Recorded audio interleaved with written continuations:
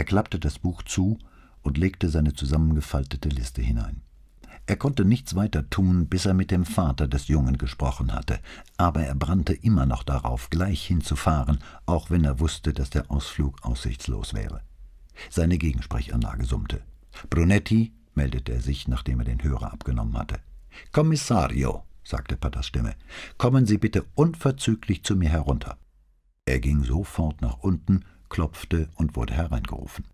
Patter saß an seinem Schreibtisch und sah aus, als käme er gerade von Probeaufnahmen zu einem Film, die er erfolgreich bestanden hatte. Bei Brunettis Eintreten war er damit beschäftigt, eine seiner russischen Zigaretten in seine Zigarettenspitze aus Onyx zu stecken, wobei er beide gewissenhaft von seinem Schreibtisch weghielt, damit auch nicht das kleinste Krümelchen Tabak herunterfallen und die glänzende Vollkommenheit des Renaissance-Tisches trüben konnte, hinter dem er saß. Da die Zigarette sich als widerspenstig erwies, ließ er Brunetti warten, bis es ihm gelungen war, sie in dem goldgefassten Rand des Halters zu befestigen. »Brunetti«, sagte er dann, während er sich die Zigarette anzündete und ein paar Mal probeweise daran zog, vielleicht auf der Suche nach dem geschmacklichen Effekt des Goldes, »ich habe einen sehr unerfreulichen Anruf bekommen.« »Hoffentlich nicht von Ihrer Frau«, sagte Brunetti in einem Ton, der untertänig klingen sollte. Patter legte die Zigarette auf den Rand seines Malachit-Aschenbechers und griff hastig danach, als die schwere Spitze sie auf die Schreibtischplatte kippen ließ. Er legte sie zurück, diesmal das brennende Ende und das Mundstück der Spitze auf die gegenüberliegenden Seiten des runden Aschenbechers. Als er die Hand wegnahm, drückte das Gewicht der Spitze nach unten und das Ende der Zigarette rutschte heraus, so daß sie zusammen mit der Spitze letztere mit einem dumpfen Klappern in den Aschenbecher fiel. Brunetti verschränkte die Hände auf dem Rücken, blickte aus dem Fenster und wippte ein paar Mal auf den Fußballen. Als er wieder hinsah, war die Zigarette ausgedrückt, die Spitze verschwunden. »Setzen Sie sich, Brunetti.« »Danke«, sagte er, höflich wie immer, und nahm seinen üblichen Platz auf dem Stuhl vor dem Schreibtisch ein. »Ich habe einen Anruf bekommen.« Er hielt gerade lange genug inne, um Brunetti herauszufordern, seine Vermutung von vorhin zu wiederholen, dann fuhr er fort. »Von Signor Viscardi aus Mailand.« Als Brunetti schwieg, fügte er hinzu, »Er sagte mir, dass Sie seinen Leumund in Zweifel ziehen.« Brunetti beeilte sich nicht, etwas zu seiner Verteidigung vorzubringen, so daß Patter erklärend fortfahren musste. Er sagt, sein Versicherungsagent sei angerufen worden, von Ihnen wohlgemerkt, und Sie hätten gefragt, woher er so schnell gewusst habe, dass bestimmte Dinge aus dem Palazzo entwendet wurden. Wäre Patter in die begehrenswerteste Frau der Welt verliebt gewesen, er hätte ihren Namen nicht ehrerbietiger flüstern können als das Wort Palazzo. Außerdem hat Signor Viscardi erfahren, dass Riccardo Fosco, ein bekannter Linker.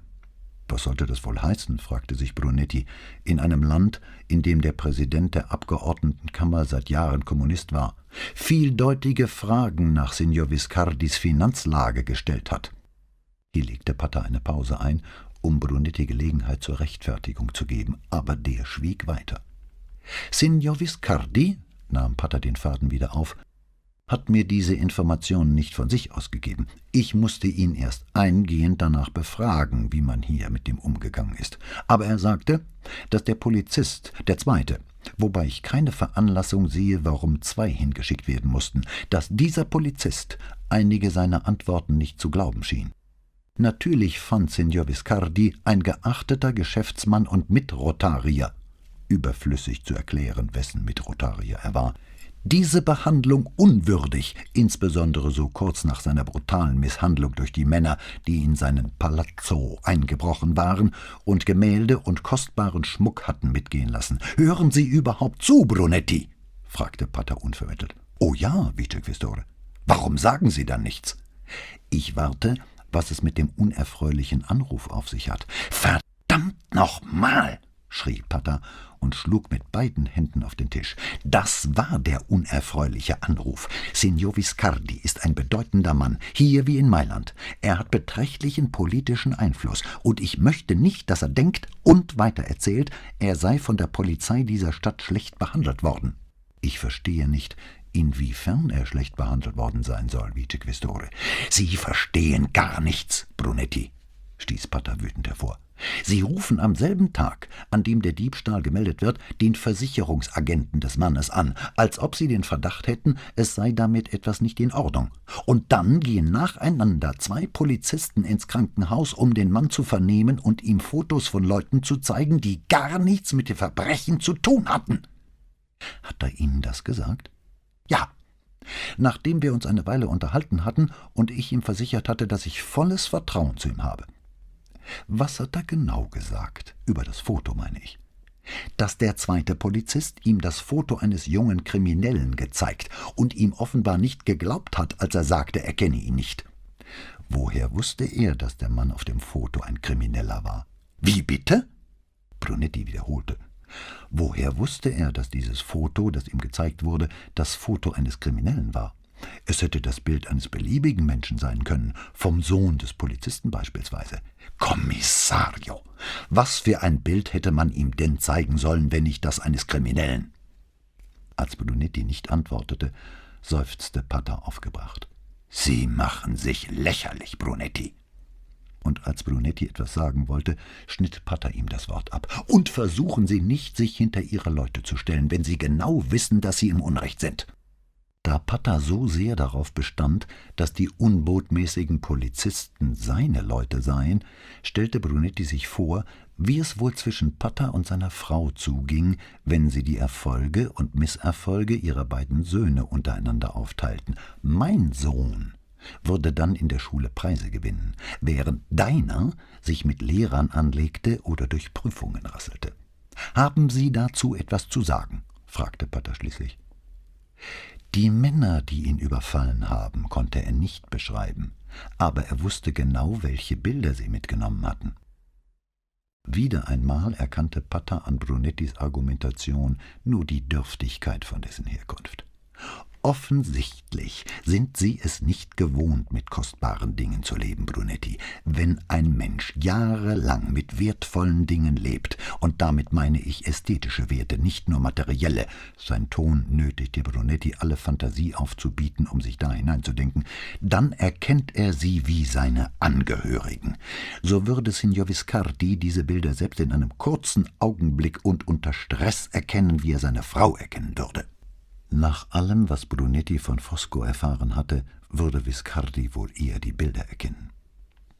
Pater beugte sich väterlich vor und fragte, »Verstehen Sie das?« »Ich werde viel mehr verstehen, wenn wir uns mit Ruffolo unterhalten haben.« »Ruffolo? Wer ist das?« »Der junge Kriminelle auf dem Foto.« Pater sagte nichts weiter als Brunettis Namen, diesen aber so leise, dass eine Erklärung fällig war. 2 Touristen haben auf einer Brücke gesessen und 3 Männer mit einem Koffer aus dem Haus kommen sehen. Beide haben Ruffolo nach dem Foto erkannt. Da Pater sich nicht die Mühe gemacht hatte, den Bericht über den Fall zu lesen, hatte er gewisse Hemmungen zu fragen, warum diese Information nicht darin stand. »Er hätte sich draußen versteckt haben können«, meinte er. »Das ist durchaus möglich«, stimmte Brunetti zu, obwohl es ihm viel wahrscheinlicher erschien, dass Ruffolo drin gewesen war und sich nicht versteckt hatte. »Und was ist mit diesem Fosco und seinen Telefonaten?« »Ich weiß über Fosco nur, dass er Wirtschaftsredakteur einer der bedeutendsten Zeitschriften des Landes ist.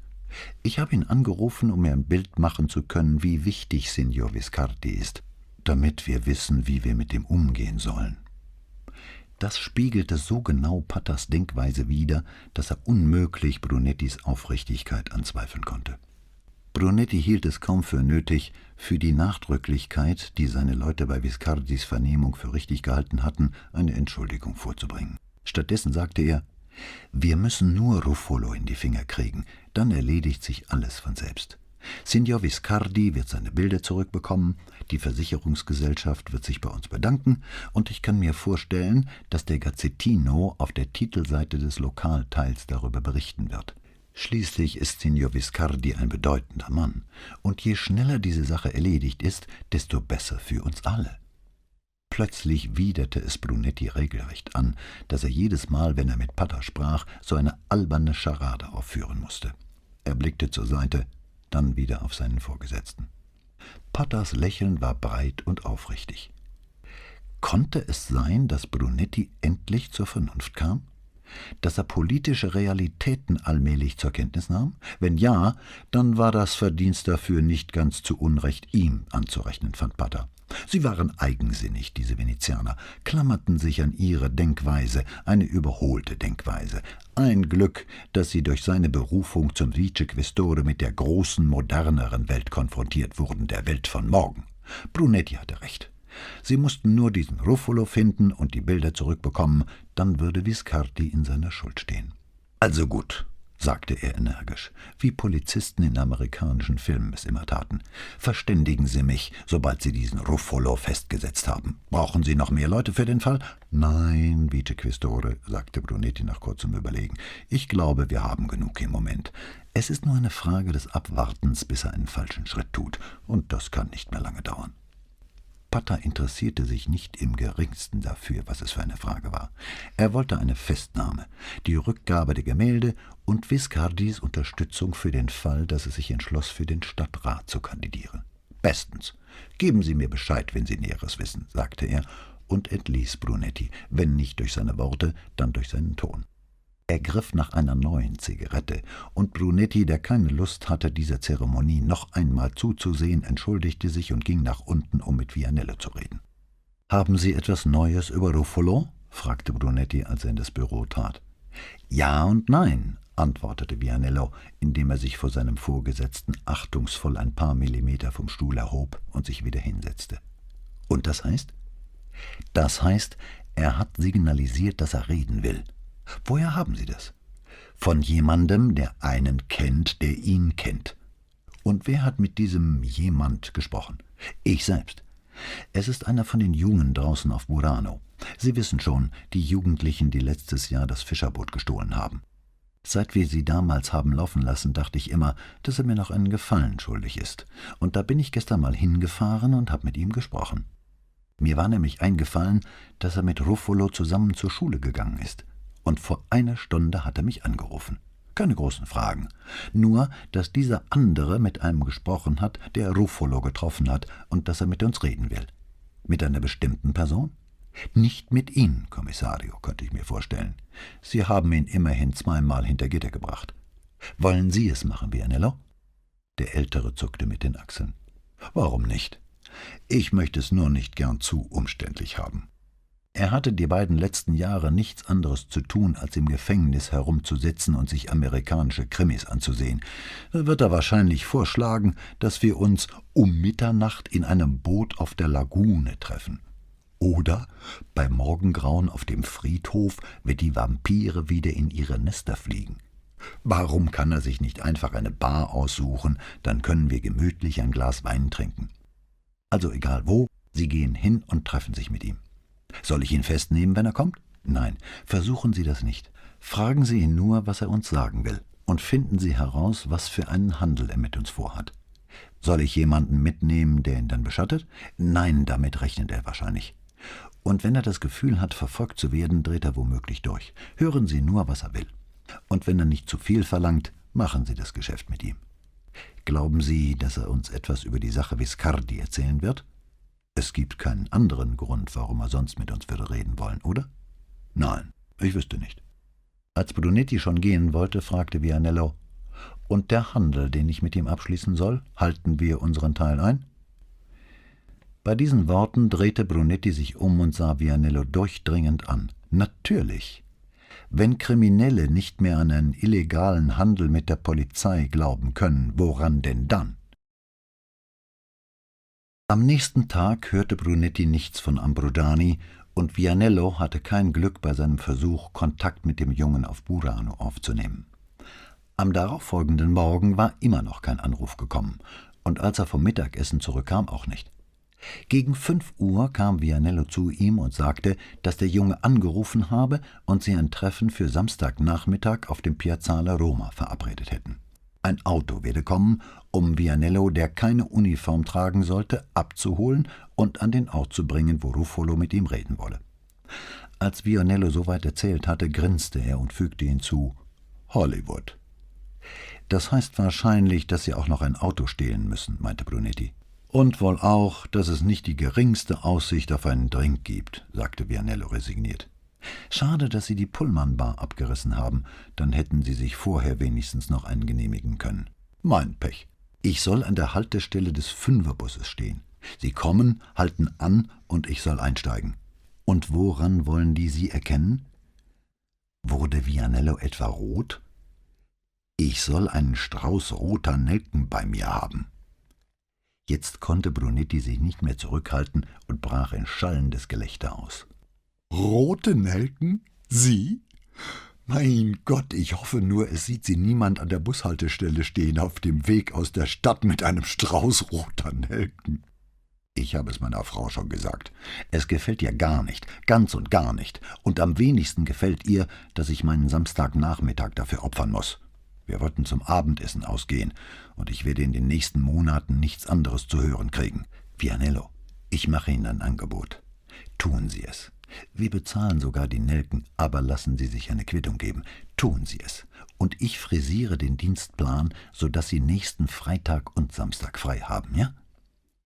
Es schien das Mindeste, was er für den Mann tun konnte, der sich freiwillig in die Hände von bekannten Kriminellen begab und, noch mutiger, freiwillig bereit war, Ärger mit seiner Frau zu riskieren. »Ist schon in Ordnung, Kommissario, aber gefallen tut es mir nicht. Hören Sie, Sie müssen es nicht machen, Vianello.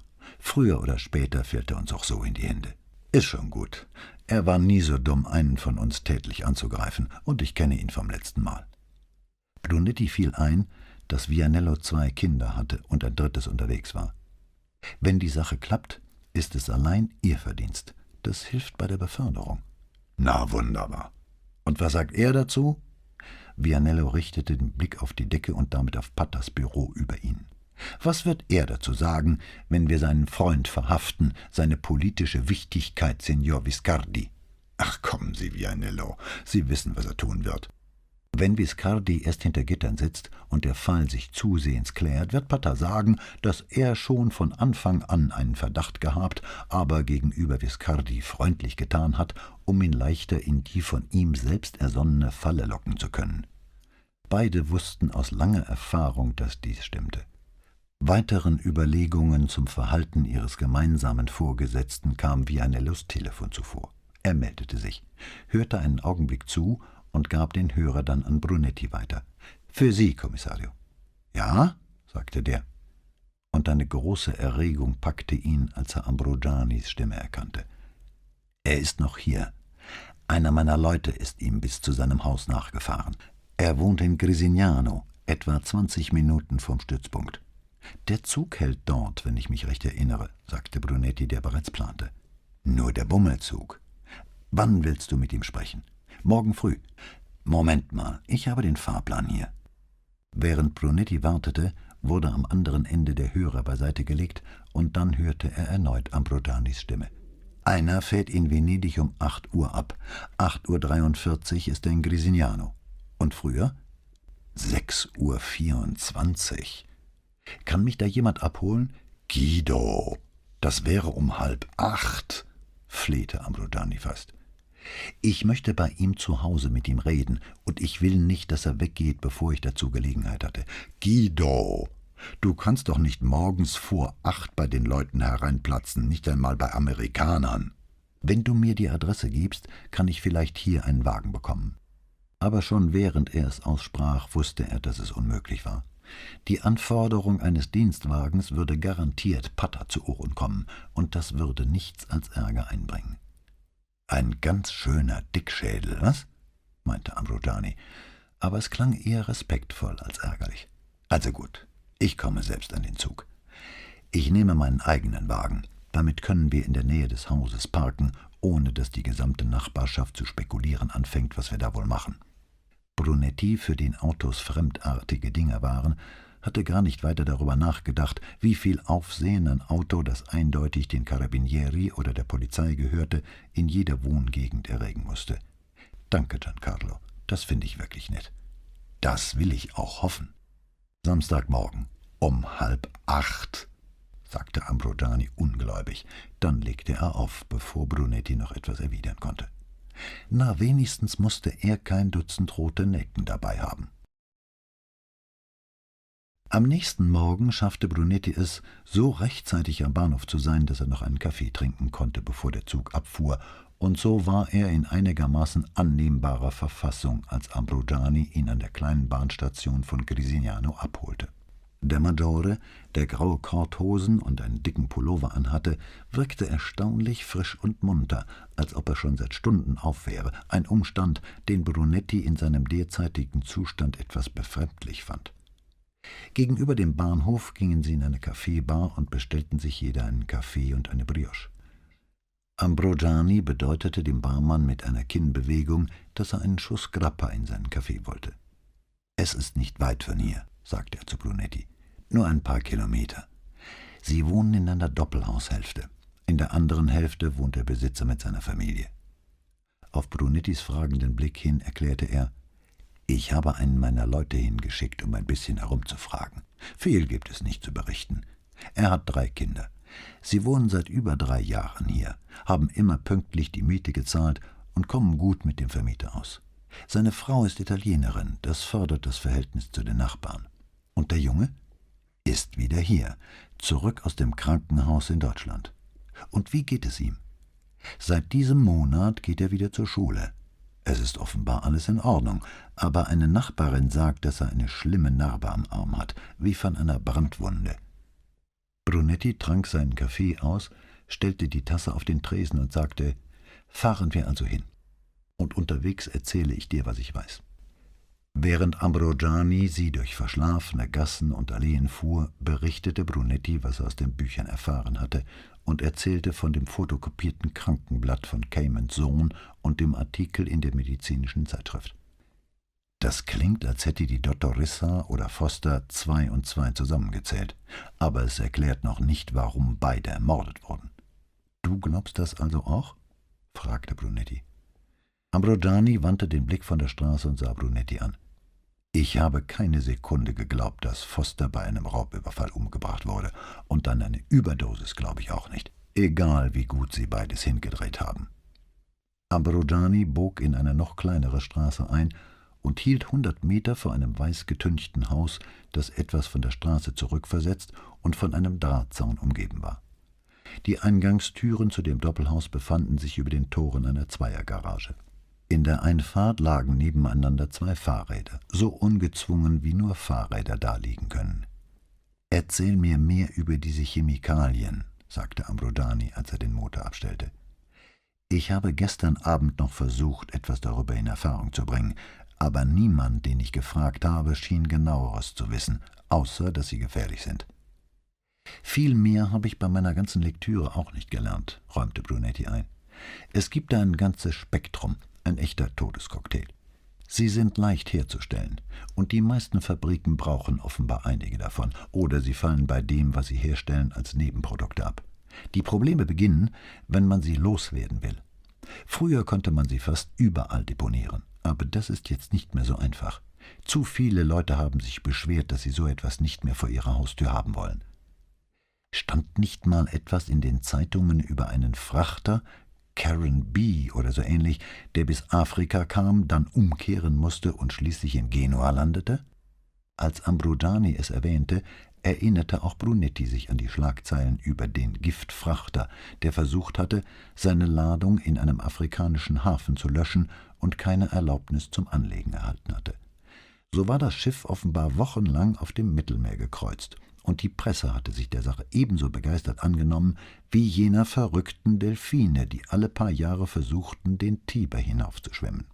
Schließlich hatte die Karen B. Genua angelaufen, und das war das Ende der Geschichte gewesen.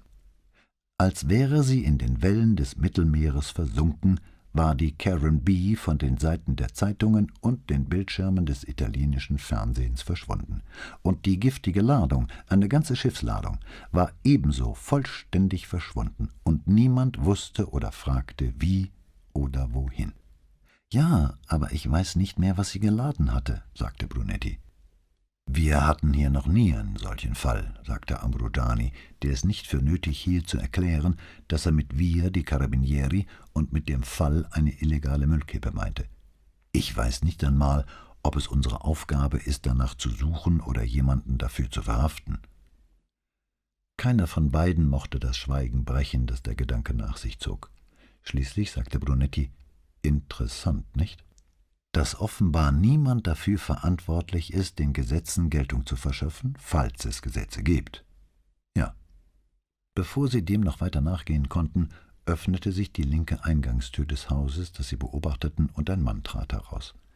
Er kam die Treppe herunter, machte das Garagentor auf und bückte sich, um die beiden Fahrräder auf den Rasen neben der Auffahrt zu legen. Als er in der Garage verschwand, stiegen Brunetti und Ambrogiani zugleich aus dem Auto und gingen auf das Haus zu. In dem Moment, als sie das Tor im Zaun erreicht hatten, kam langsam ein Auto aus der Garage. Es fuhr rückwärts auf das Tor zu, der Mann stieg bei laufendem Motor aus und wollte das Tor aufmachen.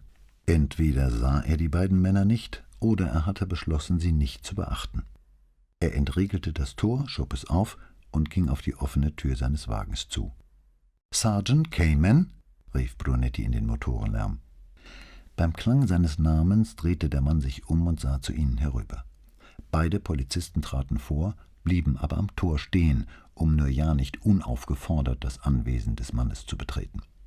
Daraufhin winkte der Mann sie herein und griff in seinen Wagen, um den Motor abzustellen. Er war groß und blond und ging leicht vornübergebeugt, eine Haltung, die vielleicht früher einmal seine Größe kaschieren sollte, inzwischen aber zur Gewohnheit geworden war. Er bewegte sich mit jener lässigen Leichtigkeit, die bei Amerikanern so häufig zu beobachten ist und die sie so gut in Freizeitkleidung aussehen lässt und so linkisch im offiziellen Anzug. Er kam mit offenem, fragendem Gesicht auf sie zu, ohne zu lächeln, aber auch keineswegs misstrauisch. »Ja?« fragte er auf Englisch. »Suchen Sie mich?« »Sergeant Edward Cayman?« fragte Ambrogiani. »Ja, was kann ich für Sie tun? Bisschen früh, nicht?« Brunetti trat vor und streckte die Hand aus. »Guten Morgen, Sergeant. Ich bin Guido Brunetti von der Polizei in Venedig.« Der Amerikaner begrüßte Brunetti mit kräftigem Händedruck. »Da sind Sie aber ein ganzes Ende weg von zu Hause, Mr. Brunetti, oder?« fragte er, wobei er aus den beiden T2D machte. Es war freundlich gemeint, und Brunetti lächelte ihn an. »Das kann man sagen. Aber ich wollte Ihnen ein paar Fragen stellen, Sergeant.« Ambrogiani lächelte nur und nickte, machte aber keine Anstalten, sich vorzustellen. Er überließ Brunetti die Unterhaltung. »Na, dann fragen Sie mal«, sagte der Amerikaner und meinte dann: »Tut mir leid, dass ich Sie nicht auf einen Kaffee ins Haus bitten kann, aber meine Frau schläft noch und sie bringt mich glatt um, wenn ich die Kinder wecke. Samstag ist der einzige Tag, an dem sie ausschlafen kann.« »Das verstehe ich«, sagte Brunetti. »Bei mir zu Hause ist das ganz genauso. Ich musste mich heute Morgen wie ein Einbrecher aus der Wohnung schleichen.« Sie grinsten sich verständnisinnig an, ob der unglaublichen Tyrannei schlafender Ehefrauen, und Brunetti begann: »Es geht um Ihren Sohn.« »Daniel?« fragte der Amerikaner. »Ja, das dachte ich mir.« »Es scheint Sie nicht zu überraschen«, bemerkte Brunetti. Der Sergeant stellte sich neben seinen Wagen und lehnte sich dagegen, bevor er antwortete. Brunetti nahm die Gelegenheit wahr, sich zu Ambrogiani umzudrehen und ihn auf Italienisch zu fragen: »Kannst du folgen?« Der Karabiniere nickte.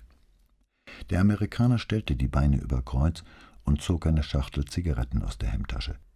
Er hielt sie den Italienern hin, aber beide schüttelten den Kopf.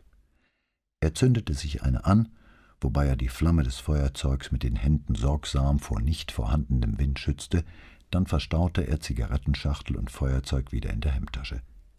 »Die Sache mit der Ärztin, ja?« fragte er, wobei er den Kopf in den Nacken legte und eine Rauchfahne in die Luft blies. »Wie kommen Sie darauf, Sergeant?« »Dazu muss man wohl kein Hellseher sein, oder? Sie war Dennis Ärztin, und sie war verdammt noch mal ganz schön von der Rolle, als sein Arm so schlimm wurde. Immer wieder hat sie ihn gefragt, was passiert ist, und dann kam dieser Freund von ihr, den es in Venedig erwischt hat, und hat mich geradezu bombardiert mit Fragen. Sie wussten, dass die beiden befreundet waren?« Brunetti war ehrlich überrascht. »Na ja, geredet haben die Leute darüber erst, als er tot war. Aber ich nehme an, dass doch einige es vorher gewusst haben. Ich gehörte nicht dazu, aber ich habe ja auch nicht mit ihnen gearbeitet. Schließlich sind wir nur ein paar tausend Leute hier, und wir leben und arbeiten praktisch auf Tuchfühlung. Da kann man nichts geheim halten, jedenfalls nicht sehr lange.« »Was für Fragen hat er Ihnen denn gestellt?« »Vor allem wollte er die genaue Stelle wissen, wo Danny an dem Tag herumgelaufen ist, und was wir da noch gesehen haben, sowas alles.« »Und was haben Sie ihm gesagt?« »Ich habe ihm gesagt, dass ich es nicht mehr weiß.« »Sie wussten es nicht mehr?« »Jedenfalls nicht genau. Wir waren an dem Tag irgendwo über Aviano in der Nähe vom Lago di Barcis. Aber auf dem Rückweg aus den Bergen haben wir noch woanders angehalten, da hatten wir unser Picknick. Und Danny ist ein Weilchen allein im Wald herumgestreift, aber er konnte sich nicht mehr erinnern, wo er hingefallen ist. Ich meine, an welcher Stelle. Das habe ich Foster gesagt und versucht, ihm zu beschreiben, wo das war, aber ich wusste nicht mehr genau, wo wir den Wagen geparkt hatten. Wenn man 3 Kinder und einen Hund im Auge behalten muss, achtet man auf so etwas nicht weiter.« »Wie hat er reagiert, als Sie sagten, dass Sie sich nicht genau erinnern können?« »Himmel, er wollte, dass ich mit ihm hinfahre. Ich sollte an einem Samstag den ganzen Weg da mit ihm rauffahren und die Stelle suchen und sehen, ob ich den Parkplatz wiederfinde. Und, haben Sie das getan? Um Himmels willen, nein, nicht mal für Geld und gute Worte. Ich habe 3 Kinder und eine Frau und, wenn ich Glück habe, einen freien Tag die Woche. Den werde ich doch nicht damit verbringen, in den Bergen herumzurennen und nach einer Stelle zu suchen, wo ich mal irgendwann gepicknickt habe. Außerdem war das gerade in der Zeit, als Danny im Krankenhaus war, und da wollte ich meine Frau nicht unbedingt den ganzen Tag allein lassen, nur um Gemseneier zu suchen.« »Was hat er gemacht, als Sie ihm das sagten?« »Also, man sah ihm an, dass er ziemlich wütend war. Aber ich habe eben gesagt, dass ich nicht kann. Und daraufhin hat er sich wohl beruhigt. Er hat dann nicht mehr gefragt, ob ich mitgehe, aber ich glaube, er ist allein hingefahren, vielleicht auch mit Dr. Peters.« »Wie kommen Sie darauf?« »Na ja, er ist zu einem Freund von mir gegangen, der an der Zahnklinik arbeitet. Der ist Röntgentechniker und hat mir erzählt, Foster sei an einem Freitagnachmittag zu ihm ins Labor gekommen und habe ihn gefragt, ob er ihm übers Wochenende seine Marke leiht.« »Seine Marke?« »Den Dosimeter. Die nennen das Ding Marke. Es ist so ein kleiner Anhänger, den alle tragen müssen, die mit Röntgenstrahlen zu tun haben. Wenn man zu viel Strahlung abkriegt, verfärbt er sich.« Brunetti nickte, er wusste Bescheid. »Also, jedenfalls hat mein Bekannter ihm das Ding übers Wochenende geliehen und am Montagmorgen zurückbekommen, wie versprochen. Und der Sensor? Hatte sich nicht verändert. Das Ding hatte immer noch dieselbe Farbe wie vorher. Warum glauben Sie, dass er es sich aus diesem Grund ausgeliehen hatte?« »Sie kannten ihn nicht, oder?« fragte er Brunetti, der den Kopf schüttelte. Er war ein komischer Kauz, richtig ernst.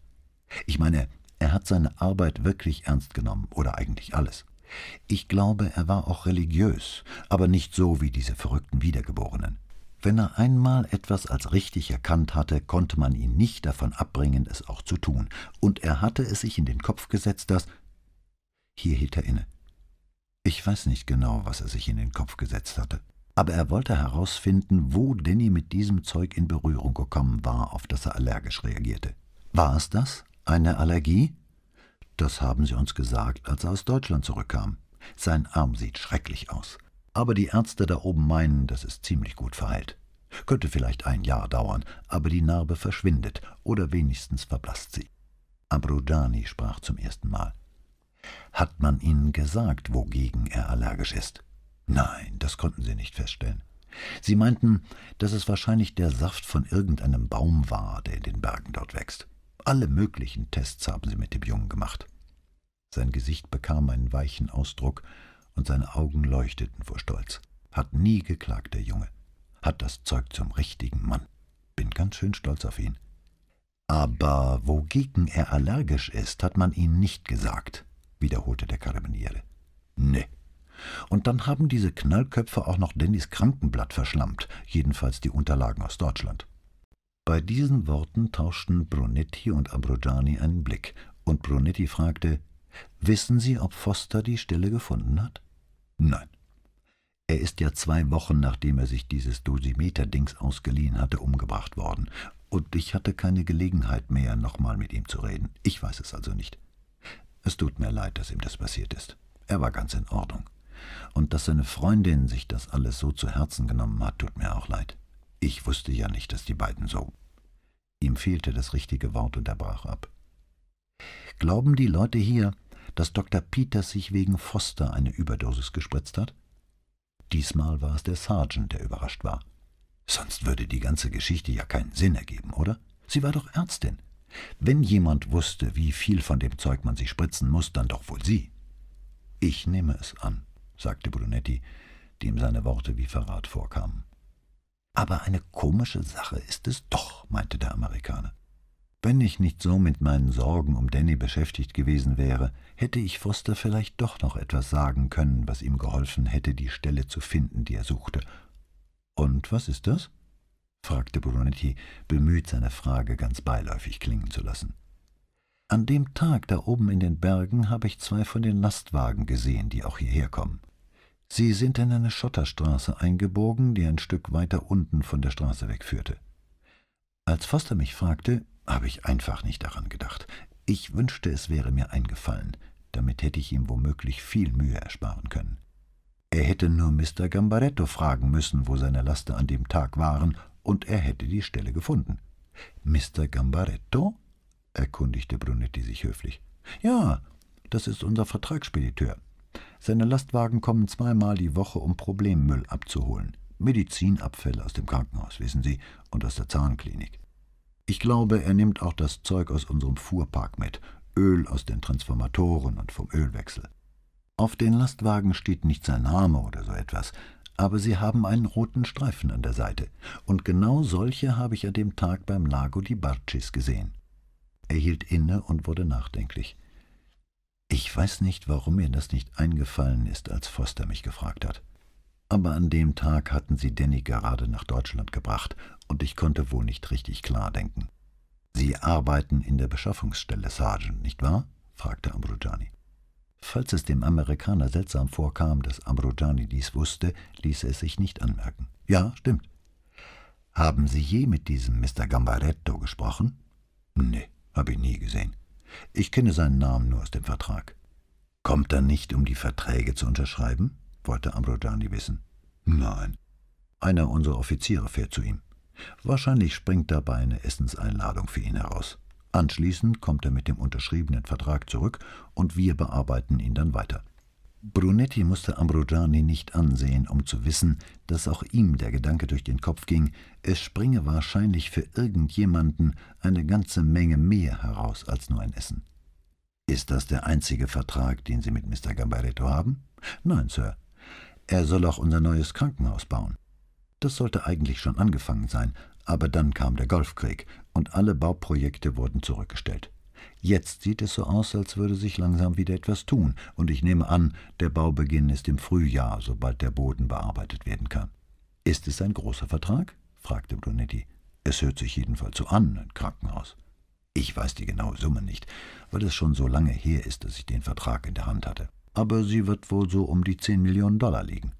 Allerdings wurde der Vertrag vor 3 Jahren abgeschlossen, und in der Zwischenzeit sind die Preise ja gestiegen.« »Da dürften Sie recht haben«, meinte Brunetti. Und bevor einer von ihnen noch etwas sagen konnte, ertönte vom Haus her wildes Bellen. Als die 3 Männer sich umdrehten, wurde die Eingangstür ein Stück aufgestoßen, und ein großer schwarzer Hund kam heraus und die Treppe hinuntergestürmt. Mit irrem Gebell raste das Tier direkt auf Cayman zu, sprang an ihm hoch und leckte nach seinem Gesicht. Dann beschnüffelte es die beiden Italiener und rannte ein paar Meter weiter auf den Rasen, um Wasser zu lassen und gleich wieder an Cayman hochzuspringen, so daß es mit der Nase fast an seine stieß. »Runter mit dir, Kitty Cat«, befahl er ohne jede Strenge im Ton. Die Hündin schnellte wieder hoch und stupste ihn an. »Lass das dummes Mädchen ab!« Der Erfolg war gleich 0. Das Tier rannte nur davon, um Anlauf für den nächsten stürmischen Sprung zu nehmen, und kam erneut auf ihn zugerannt. »Böser Hund«, sagte Cayman in einem Ton, der das Gegenteil ausdrückte. Er wehrte die Hündin mit beiden Händen ab und begann liebevoll ihr Nackenfell zu zausen. »Entschuldigen Sie, ich wollte eigentlich ohne Sie wegfahren. Wenn sie mich ins Auto steigen sieht, dreht sie durch, wenn ich sie nicht mitnehme. Sie fährt begeistert Auto.« »Ich will Sie nicht länger aufhalten, Sergeant. Sie haben mir sehr geholfen«, sagte Brunetti und streckte die Hand aus. Die Hündin verfolgte mit heraushängender Zunge diese Bewegung. Cayman machte eine Hand frei, um sie Brunetti zu geben, aber etwas linkisch, weil er immer noch über den Hund gebeugt dastand. Dann gab er auch Ambroggiani die Hand, und als sie kehrt machten und zum Tor zurückgingen, öffnete er die Autotür und ließ den Hund in den Wagen springen, bevor er selbst einstieg. Als der Wagen rückwärts auf sie zukam, stand Brunetti am Tor. Er winkte Sergeant Cayman zu und bedeutete ihm, er werde das Tor zumachen, was er dann auch tat. Der Amerikaner wartete nur noch, bis er sah, dass es richtig zu war, und fuhr dann langsam davon. Zuletzt sahen sie noch, wie die Hündin den Kopf aus dem hinteren Fenster steckte und die Nase in den Wind hielt. Während der Hundekopf die schmale Straße hinauf verschwand, drehte Ambrogiani sich zu Brunetti um und fragte: »Na?« Brunetti ging langsam auf den geparkten Wagen zu. Als sie beide eingestiegen und die Türen zu waren, blieb Ambrogiani hinter dem Steuer sitzen, ohne den Motor anzulassen. »Großer Auftrag, so ein Krankenhausbau«, meinte Brunetti schließlich. »Großer Auftrag für Signor Gambaretto.« »Kann man wohl sagen«, stimmte der andere zu. »Sagt dir der Name etwas?« fragte Brunetti. »Oh ja«, antwortete Ambrogiani, und dann: »Er ist einer, von dem wir die Finger lassen sollen.« Als Brunetti ihn fragend ansah, erklärte Ambrogiani: »Keine direkte Anweisung, so werden diese Sachen nie gehandhabt. Aber es ist von oben durchgesickert, dass Signor Gambaretto und seine Geschäfte nicht allzu genau unter die Lupe zu nehmen sind. Sonst passiert was«, erkundigte sich Brunetti. »Ha!« Ambrogiani lachte verbittert auf. »So direkt wird das nie gesagt. Es wird nur angedeutet. Und wer auch nur ein Fünkchen Verstand hat, weiß Bescheid. Und lässt Signor Gambaretto in Ruhe.« »Genau. Interessant«, war Brunettis Kommentar. »Sehr. Ihr behandelt ihn also wie einen ganz normalen Geschäftsmann, der in dieser Gegend seinem Gewerbe nachgeht.« Ambrogiani nickte. »Und am Lago di Barcis, wie es aussieht.« »Ja, so sieht es aus. Ob du etwas mehr über ihn herausfinden kannst?« »Ich könnte es versuchen.« »Und was heißt das?« »Das heißt, wenn er ein mittelgroßer Fisch ist, kann ich etwas über ihn in Erfahrung bringen.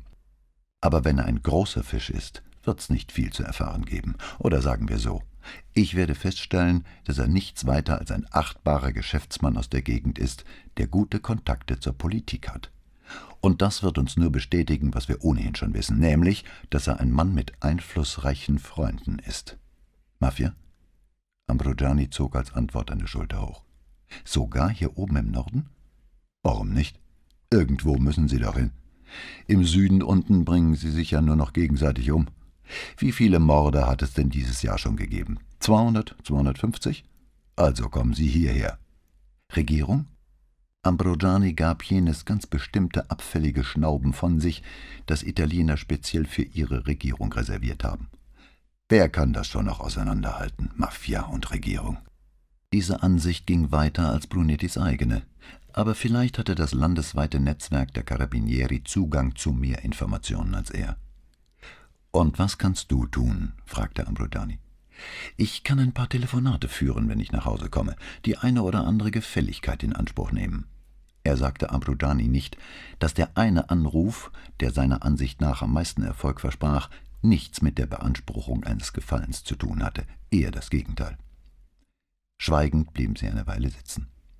Endlich beugte Ambrogiani sich vor, öffnete das Handschuhfach und fing an, in dem Stapel Landkarten zu wühlen, der darin lag, bis er schließlich eine davon herauszog. »Hast du Zeit?« fragte er. »Ja.« »Wie lange dauert die Fahrt dorthin?« Statt einer Antwort faltete Ambrogiani die Karte auseinander, wobei er einen Teil aufs Lenkrad legte und mit seinem dicken Finger darauf herumfuhr, bis er gefunden hatte, was er suchte. »Hier ist es. Lago di Barcis.« Sein Finger rutschte etwas nach rechts und dann in einer geraden Linie südlich bis Pordenone. 1,5 Stunden, vielleicht 2, der größte Teil Autobahn. Was meinst du?« Zur Antwort griff Brunetti schräg nach hinten, zog sich den Sicherheitsgurt über die Brust und ließ den Verschluss zwischen ihren beiden Sitzen einrasten. 2 Stunden später waren sie auf der kurvigen Straße, die sich zum Lago di Barcis hinaufwand, gefangen in einer Schlange von mindestens 20 Wagen hinter einem riesigen, schotterbeladenen Laster, der sich mit etwa 10 Stundenkilometern aufwärts quälte und Ambrogiani zwang, ständig zwischen dem ersten und zweiten Gang hin und her zu schalten, während sie vor den Kurven anhielten, damit der Laster Zeit hatte, sich hindurch zu manövrieren. Immer wieder wurden sie links von Autos überholt, die sich anschließend hupend zwischen die unmittelbar hinter dem Laster Fahrenden drängten. Gelegentlich scherte einer nach rechts aus und suchte sich auf dem zu schmalen Seitenstreifen einen Parkplatz. Der Fahrer stieg dann aus, öffnete die Motorhaube und manchmal machte er den Fehler, auch den Kühler aufzuschrauben. Brunetti hätte gerne einen Zwischenhalt vorgeschlagen, denn sie hatten es weder eilig noch ein direktes Ziel. Aber auch wenn er nicht im eigentlichen Sinne Autofahrer war, wusste er doch genug, um sich mit derartigen Vorschlägen zurückzuhalten. Nach ungefähr 20 Minuten scherte der Lastwagen dann in eine langgezogene Parkbucht aus, die offensichtlich zu diesem Zweck angelegt war, und die nachfolgenden Autos schossen vorbei. Manche mit einem dankbar winkenden Fahrer, die meisten ohne sich weiter darum zu kümmern. 10 Minuten später erreichten sie die kleine Stadt Barcis, und Ambrogani bog links in eine Seitenstraße, die zum See führte. Schwerfällig stieg Ambrogani aus, offensichtlich entnervt von der Fahrt. »Trinken wir was«, sagte er, und stapfte schon auf ein Café zu, dessen Tische auf einer großen Terrasse eines der Häuser am See standen. Er zog einen Stuhl unter einem der sonnenbeschirmten Tische hervor und ließ sich darauf nieder. Vor ihnen lag mit geradezu unheimlich blauem Wasser der See, dahinter ragten die Berge empor. Ein Ober kam, um ihre Bestellung aufzunehmen, und brachte ihnen einige Minuten später 2-mal Kaffee und 2 Gläser mit Mineralwasser. Als Brunetti seinen Kaffee ausgetrunken und einen Schluck Wasser probiert hatte, fragte er: »Und?« Ambrogani lächelte. »Hübscher See, nicht?« »Ja, wunderschön. Was sind wir, Touristen?« »Sieht so aus.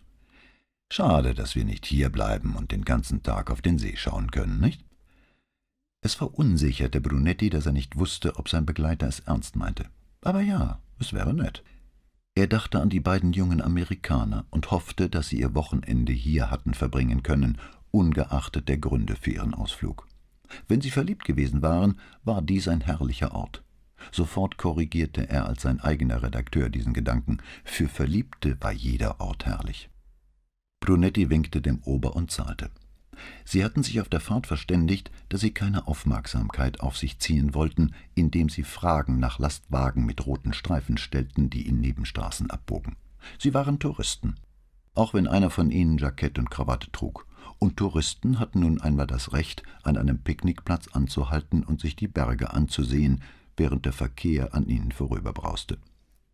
Da er nicht wusste, wie lange sie unterwegs sein würden, ging er drinnen an den Tresen und fragte, ob sie ein paar Sandwiches mitnehmen könnten. Der Mann hatte nur Schinken und Käse anzubieten. Brunetti nickte und bat ihn, 4 davon zurechtzumachen und ihnen noch eine Flasche Rotwein und 2 Plastikbecher mit einzupacken.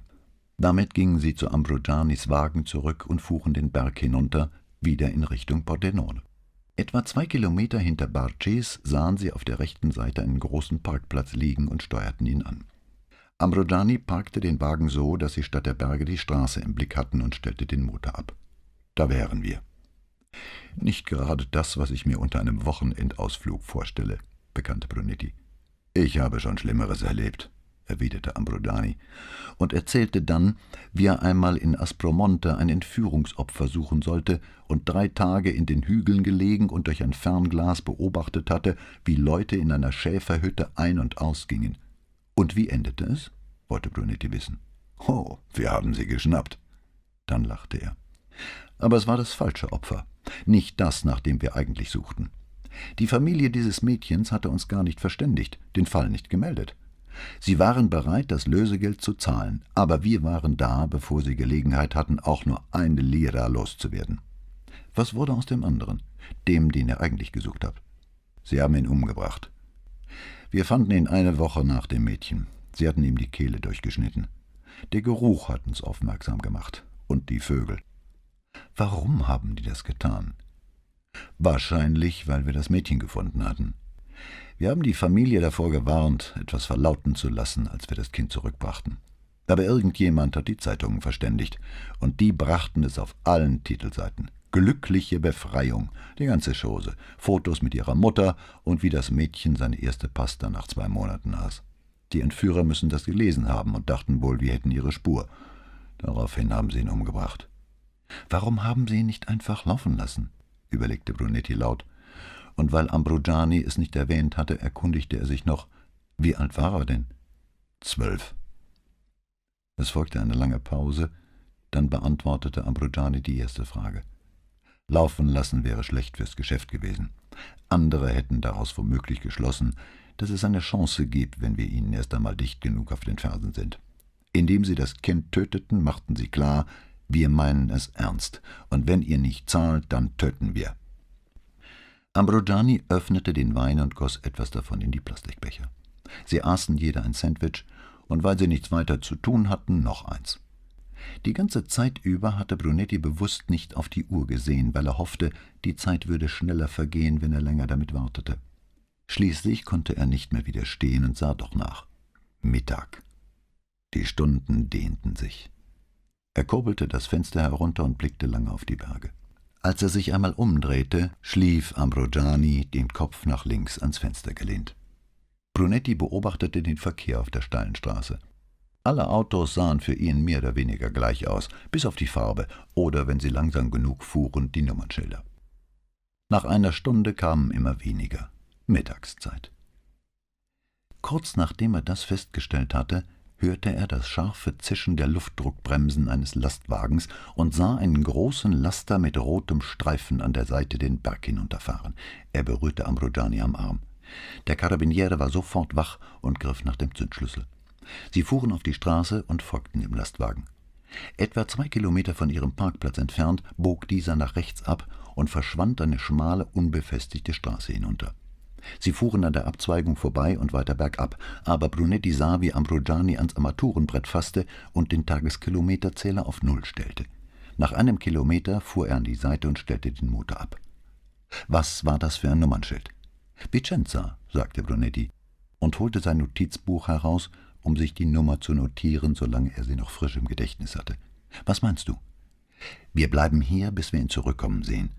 Oder wir warten eine halbe Stunde und sehen dann mal nach.« Nach einer halben Stunde war der Laster noch nicht wieder zurückgekommen und Ambrogiani fuhr wieder bis zu der Einmündung, an der er vorhin abgebogen war.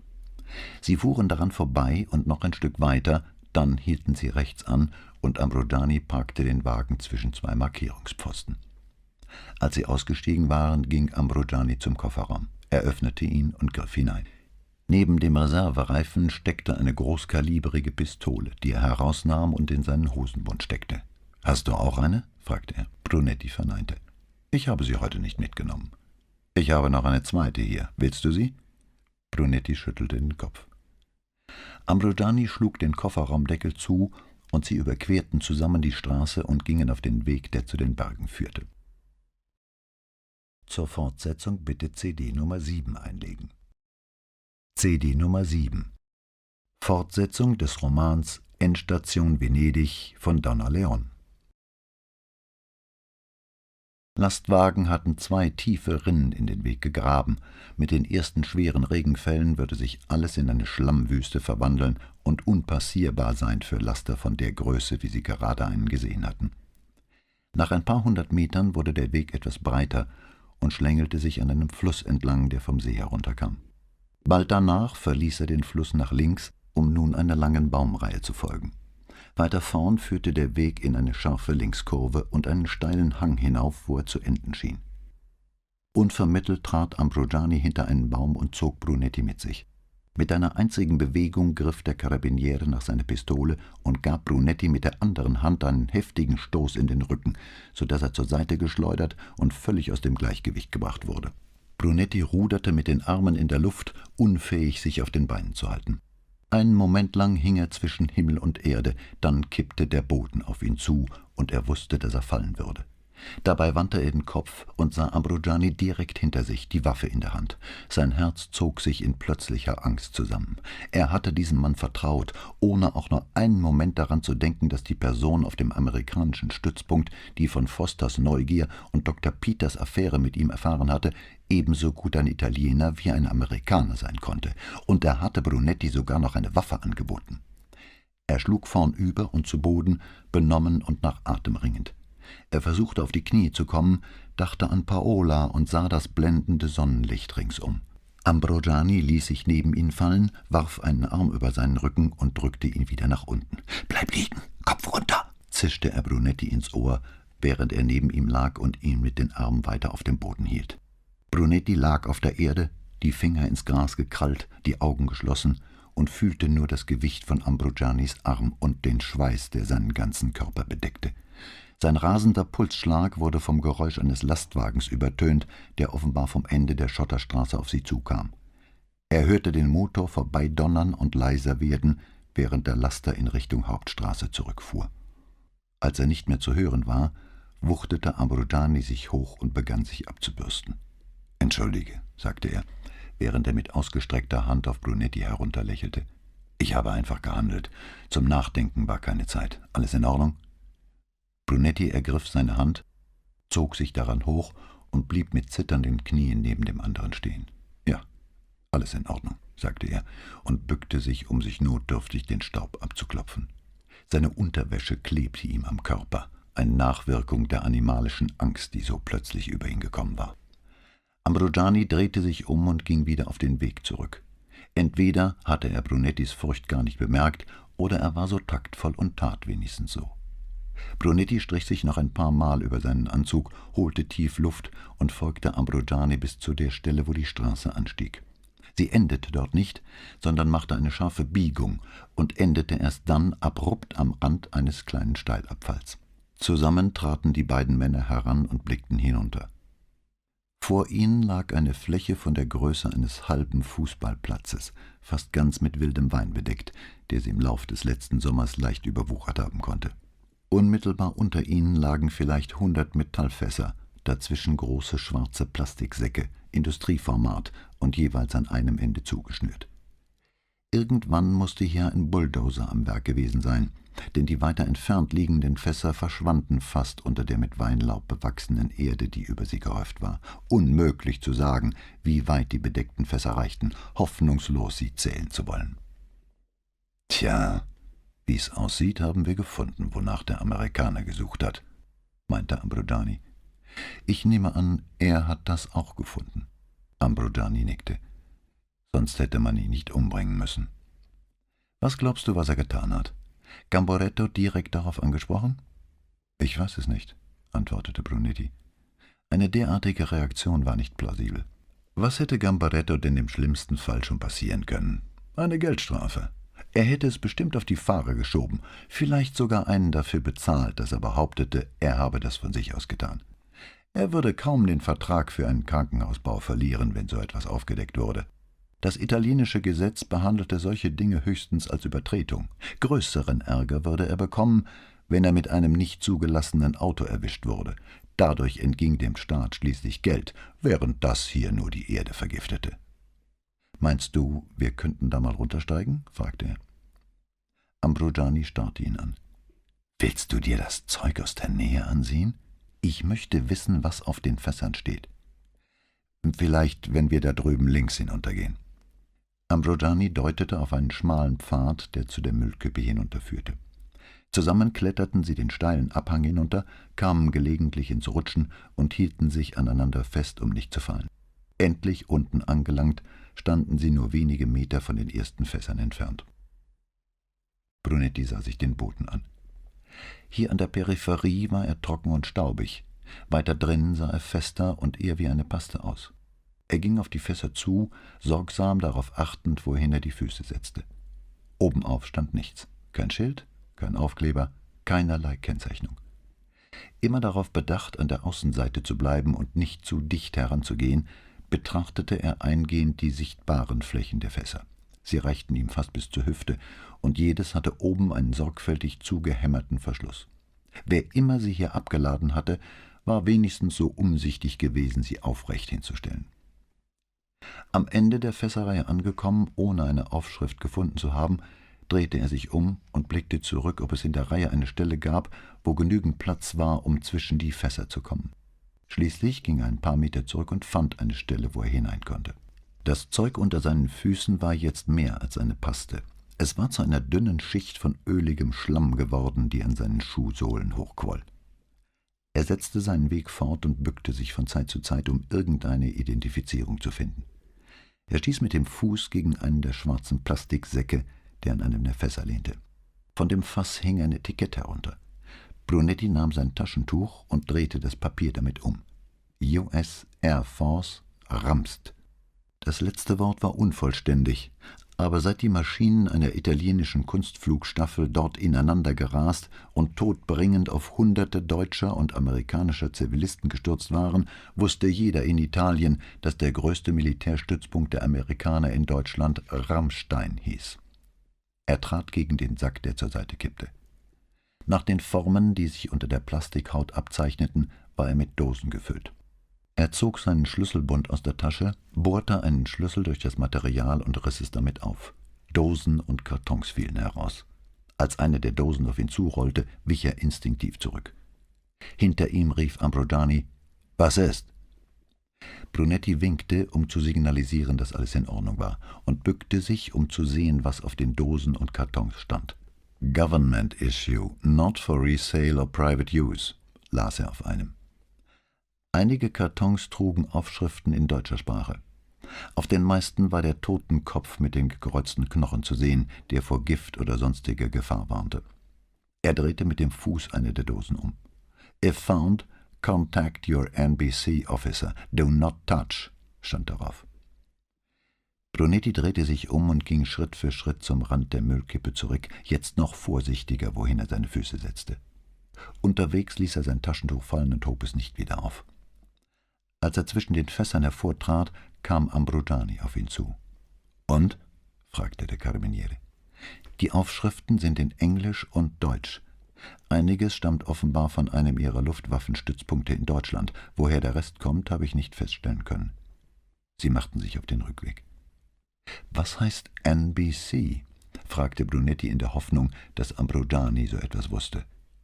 »Nuklear, biologisch und chemisch.« »Heilige Mutter Gottes«, flüsterte Brunetti.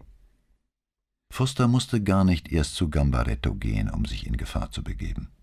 Er war ein junger Mann, der Bücher wie »Christliches Leben im Zeitalter des Zweifels« im Regal hatte. Wahrscheinlich hatte er getan, was jeder naive junge Soldat an seiner Stelle getan hätte, es seinem Vorgesetzten gemeldet. Amerikanischer Müll. Amerikanischer Militärmüll. Nach Italien gebracht, um ihn hier abzuladen. Heimlich. Sie gingen den schmalen Weg zurück, ohne dass ihnen weitere Lastwagen begegneten. Als sie zum Auto kamen, setzte Brunetti sich hinein und ließ die Beine nach draußen hängen. Dann stieß er mit 2 raschen Bewegungen die Schuhe von seinen Füßen, so dass sie ins Gras am Straßenrand flogen. Anschließend zog er, sorgfältig darauf bedacht, nur den oberen Rand anzufassen, seine Socken aus und warf sie hinterher. Zu Ambrogani gewandt sagte er: »Meinst du, wir könnten auf dem Weg zum Bahnhof an einem Schuhgeschäft halten?« Ambrogani erklärte Brunetti auf der Rückfahrt zum Bahnhof in Mestre, wie es zu solchen Mülltransporten kommen konnte.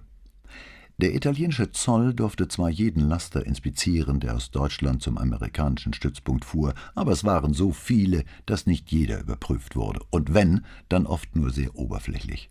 Vom Flugverkehr gar nicht zu reden. Auf den italienischen Militärflughäfen Villafranca und Aviano konnten die Maschinen frei starten und landen und laden und entladen, was immer sie wollten. Auf Brunettis Frage, warum denn so viel transportiert werden müsste, versuchte Ambrogani ihm klarzumachen, was Amerika alles tue, damit seine Soldaten und deren Familien zufrieden seien. Eis, Tiefkühlpizza, Spaghettisauce, Kartoffelchips, Spirituosen, kalifornische Weine, Bier, all das und noch mehr wurde eingeflogen, um die Regale im Supermarkt zu füllen, ganz zu schweigen von den Läden, in denen Stereoanlagen, Fernseher, Rennräder, Blumenerde und Unterwäsche verkauft wurden. Dazu die Transporte von schwerem Gerät, Panzern und Jeeps. Er erinnerte sich an den Marinestützpunkt in Neapel und den Stützpunkt in Livorno. Per Schiff konnte alles herangeschafft werden. »Schwierigkeiten scheint's da also für Sie nicht zu geben«, meinte Brunetti. »Aber warum bringen Sie das Zeug alles hierher?« fragte Ambrogani. Die Erklärung dafür erschien Brunetti ziemlich einfach. Die Deutschen sind in solchen Dingen wachsamer. Ihre Umweltbewegung ist ziemlich einflussreich. Wenn in Deutschland jemand von so einer Geschichte Wind bekäme, wäre der Teufel los. Nachdem sie jetzt wieder vereinigt sind, würde irgendwer davon zu reden anfangen, ob man die Amerikaner nicht einfach rauswerfen sollte, statt zu warten, bis sie von allein gehen. Aber hier in Italien kümmert es keinen, was irgendwo hingekippt wird. Sie müssen also nur die Kennzeichnung entfernen. Wenn ihr Müll dann gefunden wird, weiß man nicht mehr, von wem er stammt. Alle können behaupten, sie wüssten nichts davon, und keiner fühlt sich dafür zuständig, es herauszubekommen. Und bei uns redet niemand davon, die Amerikaner rauszuwerfen. »Aber Sie haben nicht alle Kennzeichnungen entfernt«, berichtigte Ambrogani. »Vielleicht dachten Sie ja, Sie könnten alles zuschütten, bevor es jemand findet. Es ist ja keine Affäre, einen Bulldozer hinzuschaffen und Erde darüber zu verteilen. Es sah sowieso aus, als hätten Sie da nicht mehr viel Platz. Warum schaffen Sie das Zeug nicht einfach nach Amerika zurück?« Brunetti sah ihn lange von der Seite an. So naiv konnte er doch wohl nicht sein. »Wir versuchen, unseren Müll in der dritten Welt abzuladen, Giancarlo. Für die Amerikaner sind wir vielleicht ein Drittweltland. Oder vielleicht sind alle Länder außerhalb Amerikas dritte Welt.« Ambrogiani murmelte etwas Unverständliches vor sich hin. Vor ihnen stauten sich die Autos an den Zahlstellen am Ende der Autostrada. Brunetti zog seine Brieftasche hervor und gab Ambrogiani 10.000 Lire, steckte das Wechselgeld ein und verstaute die Brieftasche wieder. An der dritten Ausfahrt scherte Ambrogiani nach rechts aus und reihte sich in das Chaos des Samstagnachmittagsverkehrs ein. Schrittweise und im ständigen Kampf gegen andere Verkehrsteilnehmer krochen sie auf den Bahnhof von Mestre zu. Ambrogiani hielt davor, ohne sich um das Parkverbotsschild und das ärgerliche Hupen eines anderen Wagens, der hinter ihm kam, zu kümmern. »Na?« fragte er mit einem Blick zu Brunetti. »Sieh zu, was du über Gambaretto herausfinden kannst, und ich rede bei mir mit ein paar Leuten. Soll ich dich anrufen? Aber nicht vom Stützpunkt aus.« Brunetti kritzelte seine Privatnummer auf ein Stück Papier und gab es dem anderen. »Das ist meine private Nummer. Du kannst mich morgens früh oder abends erreichen. Am besten rufst du vielleicht von einer Telefonzelle aus an.« »Ja«, sagte Ambrogiani in ernstem Ton, als ob dieser kleine Hinweis ihm plötzlich die Größenordnung dessen klargemacht hätte, womit sie es hier zu tun hatten. Brunetti stieg aus, ging um den Wagen herum und beugte sich zum offenen Fenster hinunter. »Danke, Giancarlo.« Sie schüttelten sich durchs Fenster die Hand, ohne noch etwas zu sagen, und Brunetti ging über die Straße zum Bahnhof, während Ambrogiani davonfuhr. Als er zu Hause ankam, taten ihm die Füße weh von den neuen Schuhen, die Ambrogiani in einer Raststätte an der Autostrada für ihn gekauft hatte. 160.000 Lire und sie drückten. Sobald er in der Wohnung war, streifte er sie ab und ging zum Bad, wobei er unterwegs alle seine Kleidungsstücke hinter sich fallen ließ. Dann stand er lange unter der Dusche, seifte seinen Körper mehrmals ein, bearbeitete seine Füße, besonders zwischen den Zehen mit den Waschlappen, spülte sie und seifte sie immer wieder neu ein. Endlich trocknete er sich ab und setzte sich auf den Badewannenrand, um seine Füße genau zu inspizieren. Obwohl sie rot waren vom heißen Wasser und der Rubbelei, sah er keine Anzeichen eines Ausschlags oder einer Verbrennung. Sie fühlten sich einfach an wie Füße, wobei er nicht so genau wusste, wie Füße sich anzufühlen hatten. Er wickelte ein zweites Handtuch um sich und ging zum Schlafzimmer. Auf dem Weg hörte er Paola aus der Küche rufen: »Unsere Serva hat übrigens heute Ausgang, Guido.« Ihre Stimme übertönte das Einlaufen des Wassers in die Waschmaschine. Er überhörte es geflissentlich, ging an den Schrank, zog sich an und betrachtete, während er auf der Bettkante saß und frische Socken überstreifte, erneut seine Füße. Sie sahen immer noch aus wie Füße. Er holte ein paar braune Schuhe unten aus dem Schrank, schnürte sie zu und ging zur Küche. Als Paola ihn kommen hörte, nahm sie den Faden wieder auf. »Wie soll ich die Kinder dazu bringen, ihre Sachen wegzuräumen, wenn du einfach alles fallen lässt, wo du willst?« Er trat in die Küche und fand Paola auf Knien vor der Waschmaschine, den Daumen auf der Ein-Aus-Taste. Durch die Glasscheibe sah er einen nassen Klumpen Wäsche hin und her wirbeln. »Was ist los mit dem Ding?« fragte er. Sie sah nicht hoch, als sie antwortete, sondern hypnotisierte weiter die wirbelnde Wäsche. »Das Ding ist irgendwie im Ungleichgewicht. Wenn ich Handtücher wasche, eben alles, was viel Wasser aufnimmt, wird das Zeug bei der ersten Umdrehung ungleich verteilt und dann fliegt die Sicherung heraus. Ich muss also warten, bis es sich zu drehen anfängt und aufpassen, dass es nicht passiert. Wenn doch, muss ich schnell ausschalten und die Sachen von Hand ausbringen.« »Paola, musst du das bei jeder Wäsche tun?« »Nein, nur bei Handtüchern und dieser Flanellbettwäsche von Chiara.« Sie verstummte und hob den Daumen über der Taste, als die Maschine in den nächsten Waschgang klickte, die Trommel plötzlich zu rotieren begann und die Wäsche nach außen gedrückt wurde. Paola stand auf, lächelte und sagte: »Na also, kein Ärger diesmal.« »Wie lange macht sie das denn schon?« »Oh, keine Ahnung, ein paar Jahre.« »Und jedes Mal musst du diese Prozedur mitmachen?« »Nur bei Handtüchern, wie gesagt.« Sie lächelte, allen Ärger vergessend. »Wo warst du denn seit heute früh? Hast du etwas gegessen?« »Oben am Lago di Barcis.« »Und was hast du da gemacht? Soldat gespielt? Deine Sachen sehen aus, als hättest du dich im Dreck gewälzt.« »Das habe ich auch«, meinte er und berichtete ihr von seinem Tag mit Ambrogiani. Er brauchte lange dafür, weil er weit ausholen und ihr zuerst von Cayman und seinem Sohn erzählen musste, wie dessen Krankenblatt verloren gegangen war, von der medizinischen Zeitschrift, die er mit der Post bekommen hatte. Und schließlich erzählte er ihr auch von dem Kokain, das er in Fosters Wohnung versteckt gefunden hatte. Als er fertig war, fragte Paola: »Und Sie haben diesen Leuten weisgemacht, dass Ihr Sohn allergisch auf etwas von einem Baum reagiert hat, dass alles in Ordnung ist?« Er nickte, und sie explodierte. »Diese Schweine! Und was passiert, wenn der Junge andere Symptome bekommt? Was sagen Sie den Eltern dann?« »Vielleicht bekommt er ja keine anderen Symptome. Vielleicht aber doch, Guido. Und dann, was sagen Sie dann? Dass Sie nicht wissen, was er hat? Verlieren Sie dann wieder sein Krankenblatt?« Brunetti wollte einwenden, dass er an alledem nicht schuld sei, aber da dieser Protest ihm ein bisschen dünn vorkam, schwieg er. Nach ihrem Ausbruch sah Paola ein, wie sinnlos das alles war, und wandte sich praktischeren Dingen zu. »Was willst du tun?« fragte sie. »Ich weiß es nicht.« Er hielt inne, dann sagte er: »Ich will mit deinem Vater reden.« »Mit Papa? Warum?« Brunetti wusste, welchen Zündstoff seine Antwort enthielt, aber er gab sie trotzdem. »Weil er wahrscheinlich darüber Bescheid weiß.« Sie fuhr auf, bevor sie nachgedacht hatte.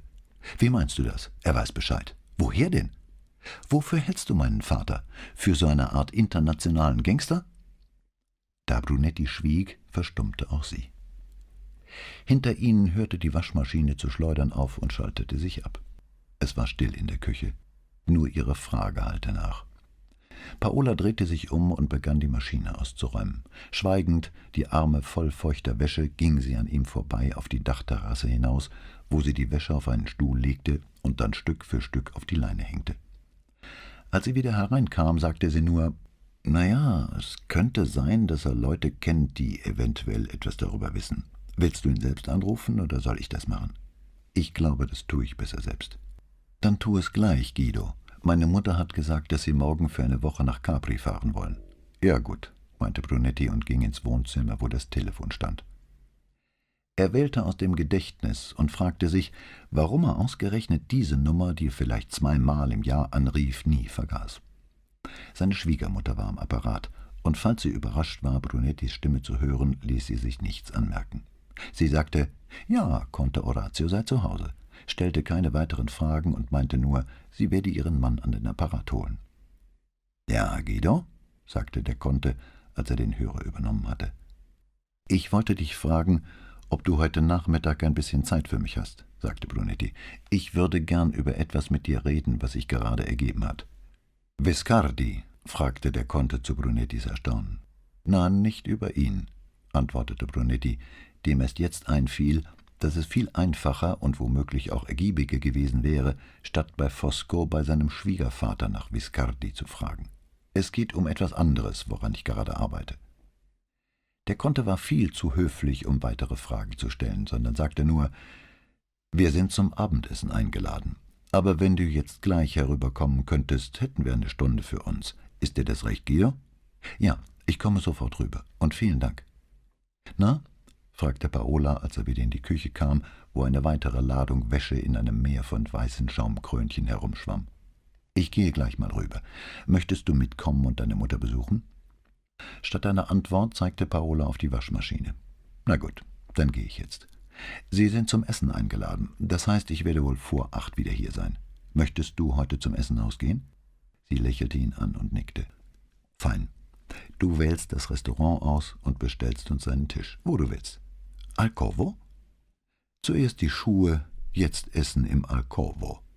Die Küche dort war hervorragend. Zum Teufel mit den Preisen.« Er lächelte. »Lass einen Tisch für 8:30 reservieren und frag die Kinder, ob sie mitkommen wollen.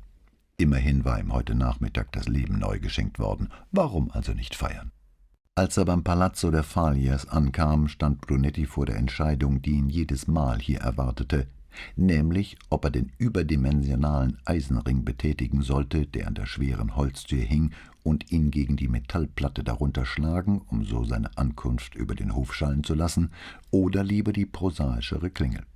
Er wählte die zweite Möglichkeit, und einen Moment später tönte eine Stimme durch die Sprechanlage, die wissen wollte, wer da sei. Er nannte seinen Namen, und die Tür sprang auf.